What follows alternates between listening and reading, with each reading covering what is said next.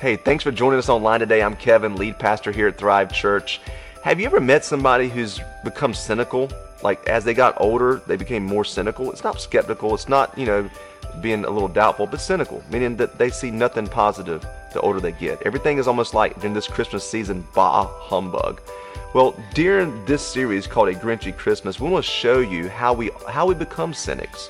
Maybe you're becoming a cynic and you're realizing it, and you don't like the fact that you're becoming more negative as you get older because of life experiences. We want to show you, and we're going to look at the Grinch because this happened to him as a hopeful young little Grinch. He became what we know you have known as the Grinch. We want to show you how we can become cynics and then the cure for this disease called cynicism.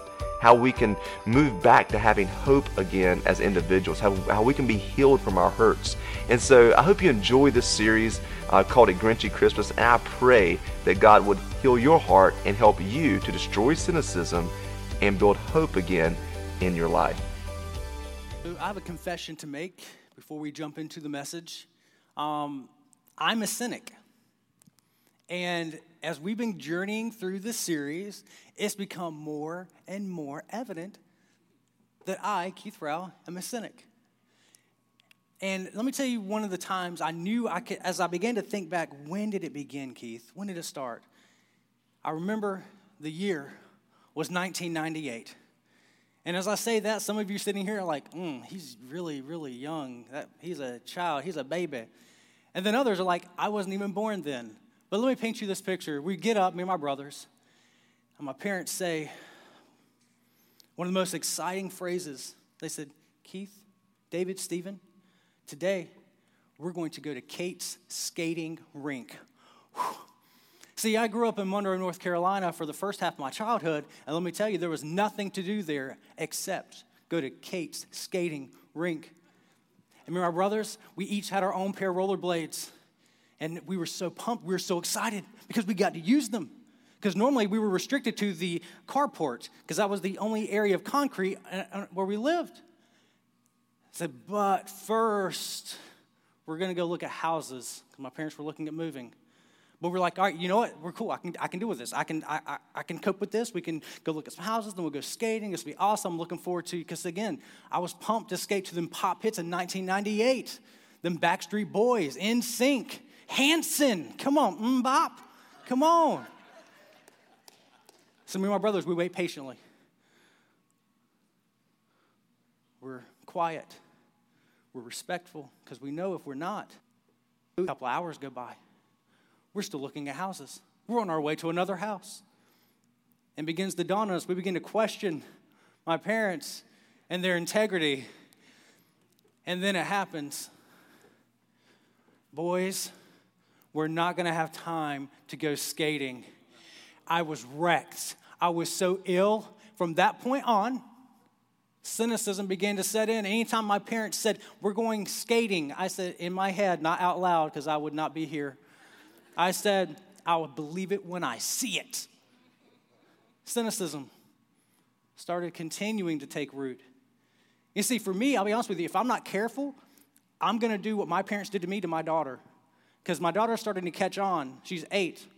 When she says, hey, can we, whatever, and I say, maybe, she said, that means no. If I'm not careful, I'm going to cause cynicism even in my daughter. You see, cynicism is something that all of us deal with, that we cope with, that we kind of have to kind of grow through. And listen, maybe for you, you've experienced cynicism, and maybe it was not like me wanting to go skating. Maybe it was not something so minor. Maybe you have faced cynicism maybe at your place of work, maybe within other relationships with your family, because people continue to basically not follow through. Maybe it's happened within your marriage. Listen, all of us, at some point in time, face and have to navigate cynicism. And some of you today, maybe you're not quite a cynic, but maybe you're getting there. You see, that's why I love that we called this series A Grinchy Christmas, because that's what the Grinch is. See, he was this young Grinch who had hopes and dreams and was nice and had his hope dropped multiple times to where he just started hating people. You know, funny story, did not plan this. My daughter was watching the new cartoon Grinch movie yesterday at home. And I'm not watching it because I didn't care to watch it. But it caught my attention when it said how old the Grinch was. I never knew how old the Grinch was. When he decided to destroy Christmas for Whoville, he was 53 years old. That means his cynicism started as a child and worked its way up to implosion at 53 years old. And I believe some of us, if we were to really be honest with ourselves, are kind of like that Grinch. We've been internalizing and pushing down and keeping people away. And then one day, relationally, hopefully you're not going to dress up like Santa Claus and go steal things from people's houses, but relationally, we implode. And whether that's by cutting people off or by keeping them away, we become cynics. And over the last number of weeks, last 3 weeks, we've talked about what a cynic is. But today, thankfully, we want to talk about how to cure cynicism. And I'm going to kind of tell you how to fix it, but I'm also going to, in a way, be a cynic. I'm going to be disencouraging because, see, cynicism is not a problem to solve. It's a tension that we have to manage. We may feel like we've got it grappled and wrestled to the ground today, but then tomorrow, we may have to start all over again. So understand, fighting cynicism is an intentional battle that that we have to work through, that we have to fight through, that we have to keep in check daily. Because if we don't keep it in check, the cynicism, it spreads into every area of our life. Now, one thing we've done each week, we've talked about a specific proverb that Solomon wrote. So if you got your copy of God's Word with me, turn with me to Proverbs chapter 13, verse 12. Proverbs chapter 13, verse 12. And we opened up the series with this passage. We figured it would be very fitting to land the plane with it as well. And remember, if you've been with us last week, Solomon, he was the third king of Israel. He was the wisest man ever lived. At this time, ruled the most powerful nation that was established. And he also wrote another book called Ecclesiastes, which he was like the Grinch. It was like the Grinch book of the Bible. He was very cynical and very critical. But how he became that way, and as we read in this passage here, is the same way you and I, how we become a cynic. How we begin to filter our life. So let's look at this passage.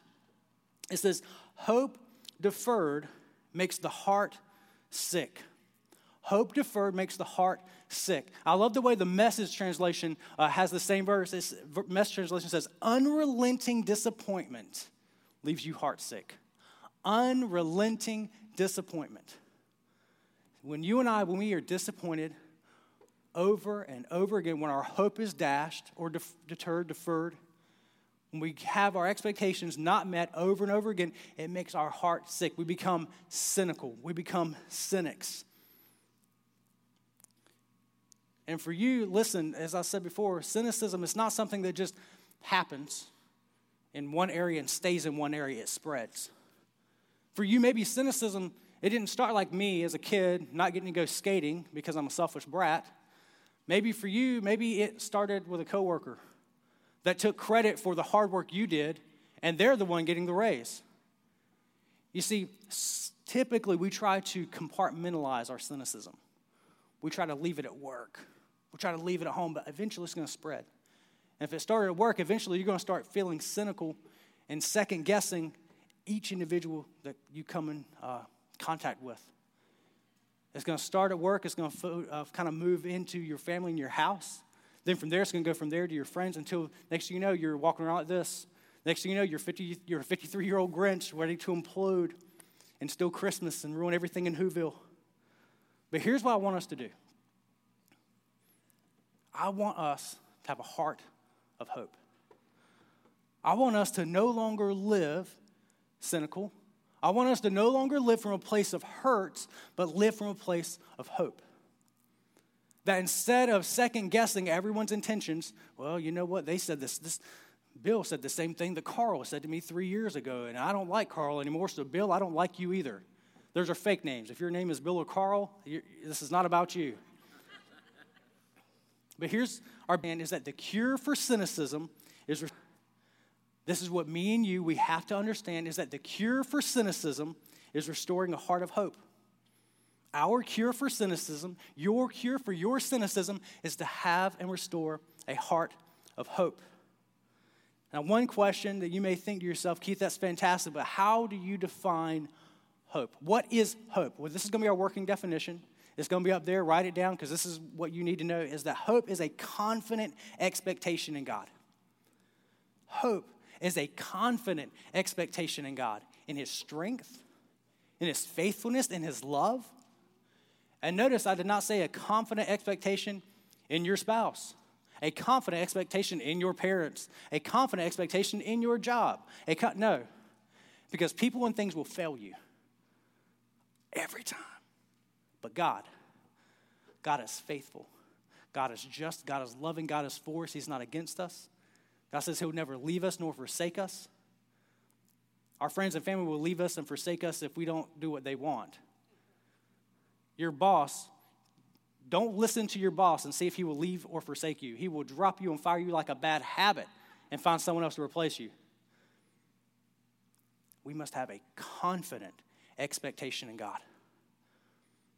And when I say this, when I say a confident expectation, to me there's no better thought process of it than the very chairs that you are sitting in right now. Because there are times, I had a friend of mine, there was this stool, actually it was here.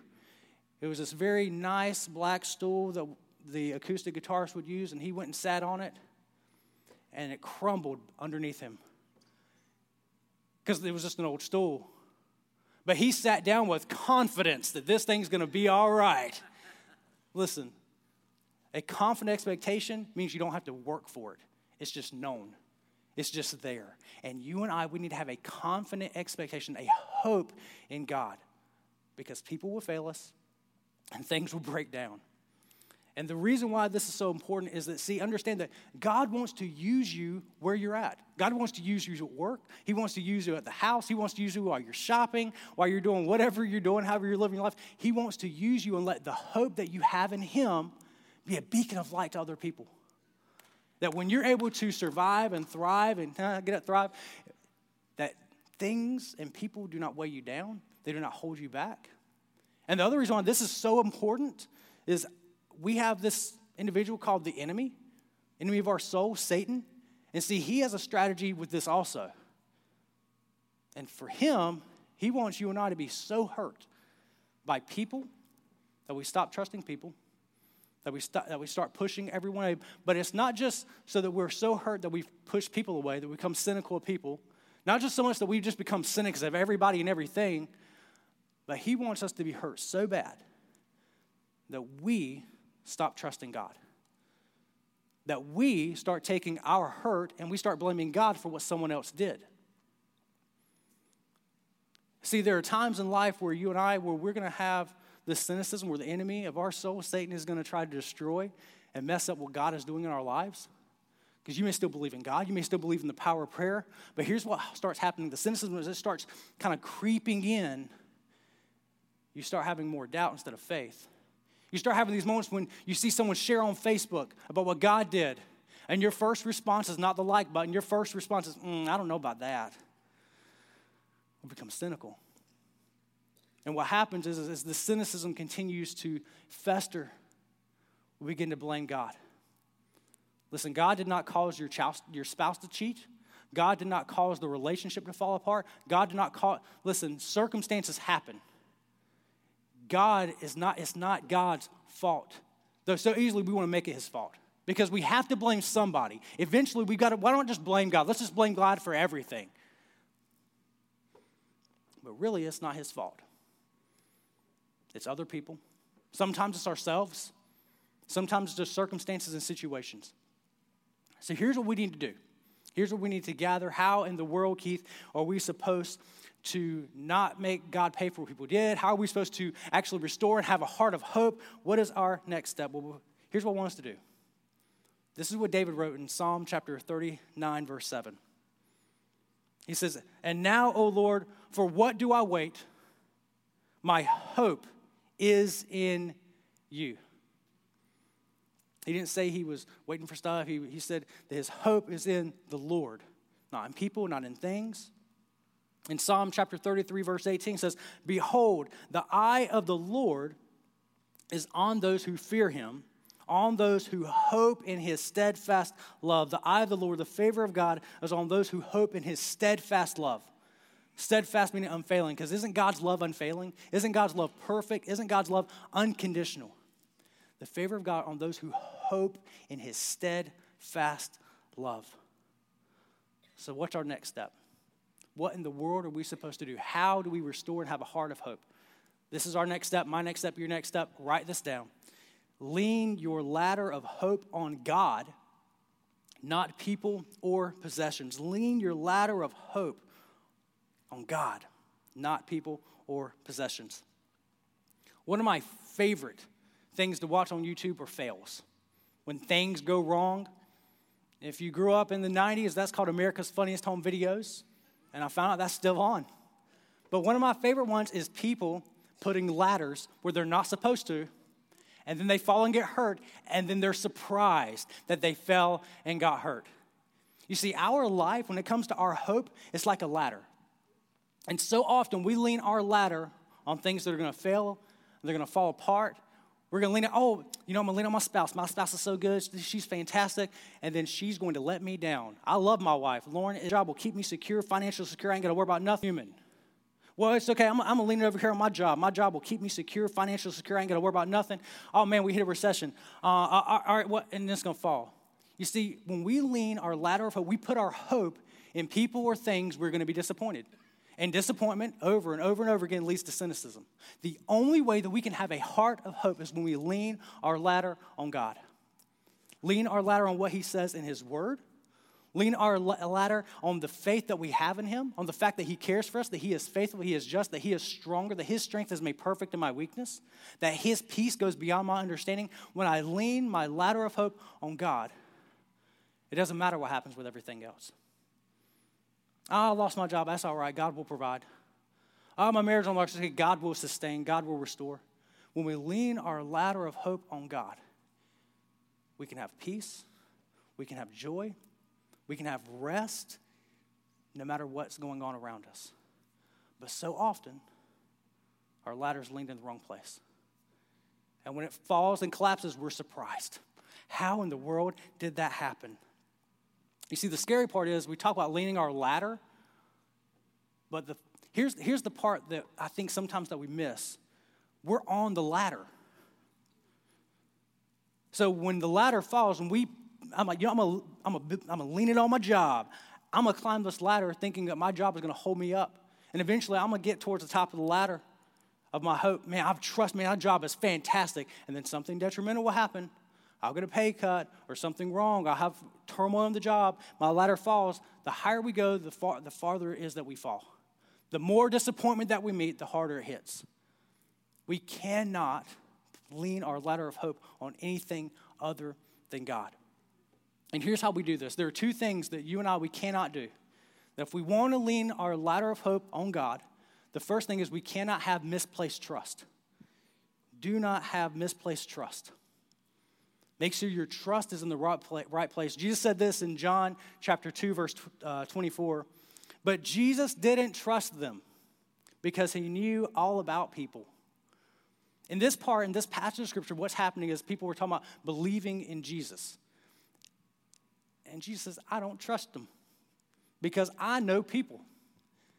You see, there's a difference in trusting people and trusting in people. You see, so often what happens is we begin to put the trust that's reserved only for God, we put it into something or someone else. And when we do that, that's us, again, leaning our ladder on something that's not the Lord. And listen, it is okay to trust people. Because if you don't trust people, all we're doing is we're hurting them for what someone else did. But the difference is trusting in people. You see, the best way to describe it, me trusting people is me leaning my ladder on God, and there's people at the bottom to make sure I don't fall. That's trusting people. Trusting in people is me leaning my ladder on somebody and hoping and praying that they can hold me up. They can't. They're going to drop you.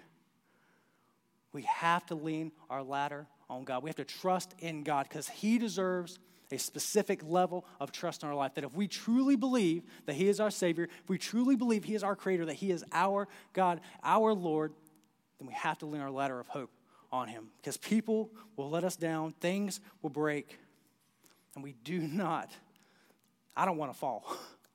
So do not put your trust in the wrong place. Don't misplace your trust if you want to lean your ladder of hope on God. Here's the second thing we have to do. We have to destroy misconstrued expectations. We have to destroy misconstrued expectations. I'm going to be honest with you. This is probably the area that I struggle with the most. Because like most people, I put really high expectations on others. And I think they have to measure up. Man, you better get it together. And I'll be honest with you. I'll be very open, transparent. Especially in preparing for this, I began to realize that I do this to my wife. And we had a very great open conversation yesterday. It was very awkward. I began to realize that my ladder of hope may have been in the right place, but my expectations were way too lofty and high. I was living in this fantasy world thinking, because again, part of my personality type, to be honest with you, perfectionism is kind of one of the things kind of just sprouts out. It happens. And I have to keep that in check. Why? Because none of us are perfect. The only person that was ever perfect was Jesus Christ, and he's resurrected in heaven waiting for us. So listen, do not have these high expectations. Because see, here it is. We talked about in the very first week, when expectation and reality meet, you get disappointment. The goal is that reality and our expectation need to be as similar and realistic as possible. Because the greater the gap, the greater the disappointment. Do not have these crazy fantasies that people are going to live up to, because they're not. Because we're all human and we all will make mistakes. We will fall short. You see, this Christmas season is all about hope. And it's not hope in people. It's not hope in stuff. It is hope in Christ and Christ alone. Paul Wright said, faith, hope, and love will remain. And we cannot let the enemy of our souls, Satan, continue to defeat us, continue to hold us back by us allowing cynicism to take root and drive the bus. And it happens because our hope is in the wrong place. We're living in disappointment, and the only thing we can do is we need to take our ladder of hope, take it off of people, take it off of stuff, and lean it on the Lord. Trust in people. It's okay. Trust people. Don't trust in people. But when our ladder of hope is on the Lord and him alone, he will sustain us. We will grow in Christ. But here's the deal. All of this is great, and it's very selfish. As I said earlier, us living in hope is not about you and me. It's about you and I when we face hard times, beacon of light in our community. That when you and I, when we face hard times, when we face difficulties, our ladder is not collapsed because it's not on that, it's on the Lord. And when people see that happen, when they see the faith and the hope that you have in the Lord, it's going to be a beacon of light that you get to just declare to them the goodness of God. That you can give him glory. Why? Because he deserves it, because it's his reason. He is our hope. I remember when I was younger in middle school, my family and I, we were hitting hard times financially. And our electricity got turned off. I remember us sitting there eating pretty much like plain sandwiches, like jelly sandwiches, apple jelly sandwiches, no peanut butter, just bread, apple jelly, bread, nothing else. And I remember my dad going to the mailbox, and someone who we did not know, to this day, I don't think I'd have to ask him, we never discovered who it was, put grocery gift certificates in our mailbox for the local grocery store. And this was back in the day where it wasn't like a card, it was actually slips of, there's like certificates that you had to take and show them to the grocery store. And I remember my dad talking to me about, how God provided. And I've never forgotten that. That in that turmoil, I began to realize, my dad was he's never been one to worry about finances. And it's not because my dad's wealthy, because he's not. It's because he has his hope, his ladder is in the right place. And I think so many of us, we get so stressed, we get so cynical, we get so burned down and weighted down on things that we shouldn't even have to worry about because it's not ours to worry about. We need to take our ladder and lean it on the Lord. and allow him to guide us, allow him to direct us, and allow him to use us to declare his goodness and his glory into the lives and to the people around us. So here's what we're going to do. When we leave today, you're going to feel good. You're going to feel encouraged. And then tomorrow is going to happen. Actually, you know what? Christmas Eve, Christmas is going to happen. You're going to be around your family. And your relative who you can't stand is going to say something, and you're going to get so cynical in your mind, you want to tell them off. I believe that God is going to challenge us this week. That before Wednesday even happens, I'm going to be challenged to not be cynical. And I got to make sure that my ladder of hope is in the right place. And guess what? I can't do it. I can't do that myself. I need God's help because my default is to be cynical. My default is to be negative. My default is to be a jerk and to make other people miserable. My default is to make expectations so high that no one will ever measure up. But you know what? God will help us. God will guide us. God will direct us. Why? Because he loves us. He loves us so much that he sent his son, Jesus Christ, to this earth. And he sent a very specific time. You see, when Jesus came to this earth, it wasn't just some randomized thing that God said, you know what, now's a good time. The children of Israel had become so cynical. They were waiting for their Messiah to come to help get them out from underneath Roman rule. The Roman rule, the empire was ruining their life. They were treating them like second-rate individuals. They become cynical. And it was in that God sent hope. God sent Jesus. And it was in that period of time, it's such a precise moment of history that has rippled to now. Why? Because everybody did something? No, because God was in control and God is still in control. God wants to be in control of your life, of my expectations, of your expectations, but it only happens if we have our ladder of hope leaned on him. It only happens if we actually find healing and stop living from a place of hurt and we live from a place of hope. We have to stop placing our trust in the wrong places and the wrong things. We have to stop setting expectations so high. God wants to help us. The question is, will we let him? That's really what it comes down to. But I want to pray that God would help us with this. That as we end this series, A Grinchy Christmas, that this moment would be like the moment at the end of the Grinch movie where he is standing on the mountaintop and he picks up that sled and his heart grows 3 times that size, which is literally humanly impossible. And I want us to live from a place of hope. And I believe today is the day we take that step. If you would, pray with me this morning.